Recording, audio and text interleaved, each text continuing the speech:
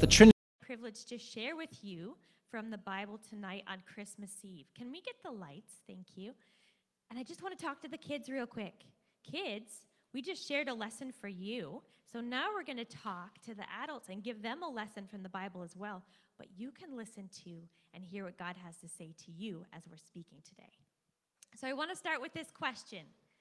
Why did Jesus come? Why did Jesus come? Just take a minute and reflect. What's coming to your mind here? There are lots of good biblical answers here, but what comes to mind first? Maybe it's that Jesus Christ came to save sinners. That's in 1 Timothy. Maybe that Jesus came to reveal who God is, and that's talked a lot about in John. Maybe to judge the world. Maybe that's what came to your mind from Isaiah and the prophets. Or to be the light, so we don't have to remain in darkness, and that's also in the book of John. Maybe to destroy the power of death and the devil, emphasized in Hebrews and Revelation. And those are all very true.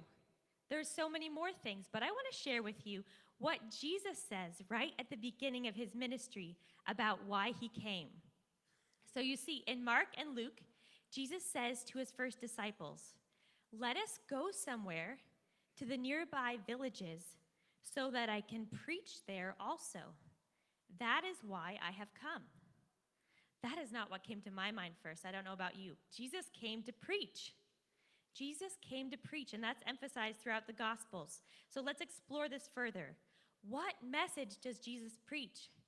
The Gospel of Mark gives us Jesus' first words of his first sermon, and he says, "The time has come. The kingdom of God has come near. Repent and believe the good news." So Jesus didn't just come to die. He didn't just come to save us from our sins. He came to preach the good news, which is even bigger than that. I want to spend our reflection time tonight on what that good news is. The good news that the shepherds were told of by the angels, that the kingdom of God in the person of Jesus is at hand, is here. And what does that mean for us? So the first thing is, the good news is this. And here's from one of Jesus' first sermons. "Blessed are the poor in spirit, for theirs is the kingdom of heaven. Blessed are those who mourn, for they will be comforted. Blessed are the meek, for they will inherit the earth."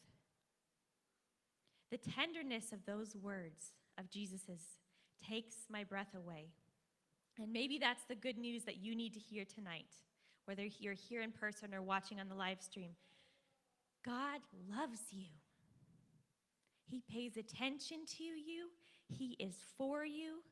He doesn't have a preference for the strong, the powerful, or those admired by the world. In fact, he himself came not as a wealthy leader, but as a child in a normal family. He came to be a servant and to seek after those who are lost, and that includes you. The good shepherd who carries you on his shoulders cares for your every need and wants to bless you with his favor right now. And I want to point out that his blessing has nothing at all to do with what you deserve, what I deserve. It's grace, and it abounds toward us. So we can say with Mary, "My soul glorifies the Lord, and my spirit rejoices in God my Savior, for he has been mindful of the humble state of his servant. From now on, all generations will call me blessed, for the Mighty One has done great things for me." Would you repeat this short prayer after me? Lord, we receive your good news of blessing and love. Lord, we receive your good news of blessing and love. But that's not all. The good news is also this.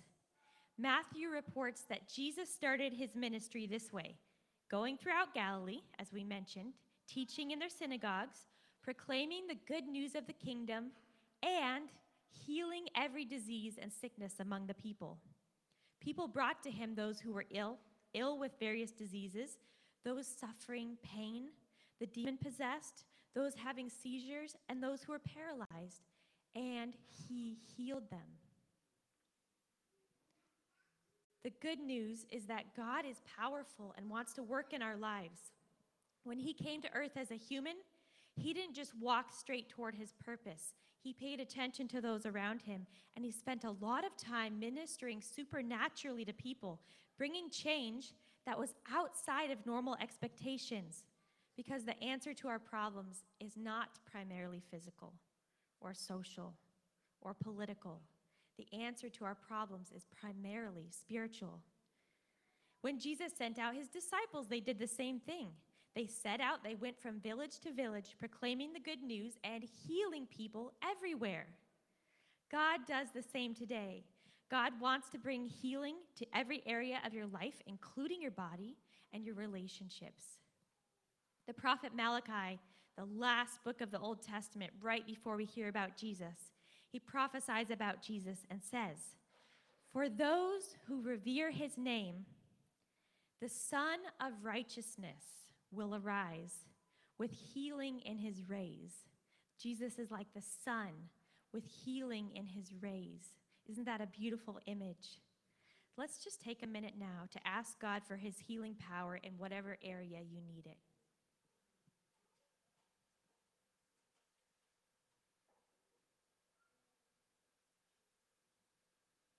Would you repeat this short prayer after me?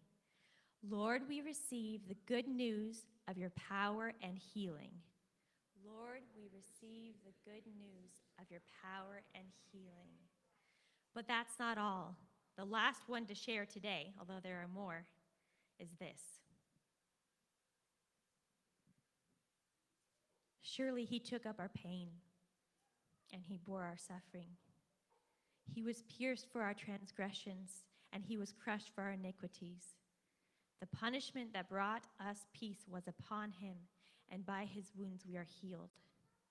He bore the sin of many and made intercession for the transgressors.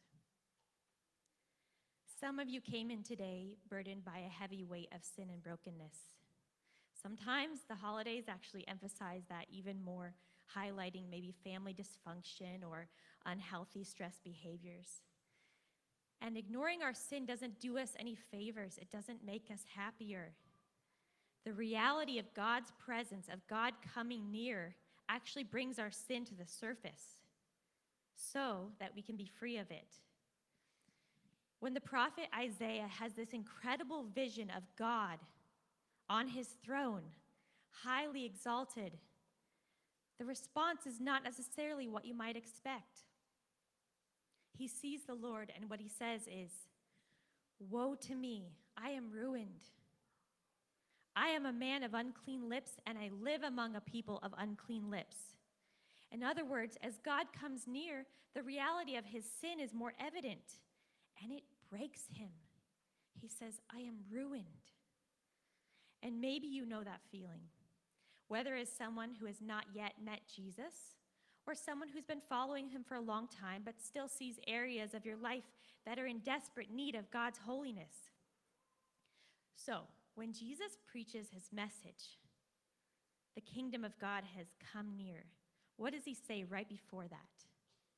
He says, "Repent, for the kingdom of God has come near." And maybe this might surprise you, but maybe this is the good news that you need to hear tonight. That you don't have to be crushed by sin because you have the promise of God's forgiveness, that he brought us his peace through his death on the cross, that he is our peace. And our repentance, it's not just at the point of salvation. It's not just at the point where we decide to follow Jesus. Jesus' death on the cross redeems us from our sin, not just before we were saved, but for all time. And we can live not in guilt, but in continual repentance because we have this promise of continual forgiveness. And as we repent, he promises to forgive us, to cleanse us, to change us. So with Zechariah, we can cry, "Praise be to the Lord, the God of Israel, because he has come to his people and redeemed them, to enable us to serve him without fear, in holiness and in righteousness before him all our days." So let's repeat this last short prayer after me. Lord, we receive the good news of your forgiveness. Lord, we receive the good news of your forgiveness. Would you stand with me? You'll remember that the angel said, I bring you good news that will cause great joy for all the people. The band can come up. So in our great joy and gratitude, brothers and sisters, let's sing together this beautiful hymn, one of the oldest Christmas carols that we have, O Come All Ye Faithful. Even when we are faithless, God is still faithful to us. And in fact, when we repent, he makes us faithful by his Spirit. That is good news. So let's pour out our gratitude and let's adore him together. O come, all ye faithful.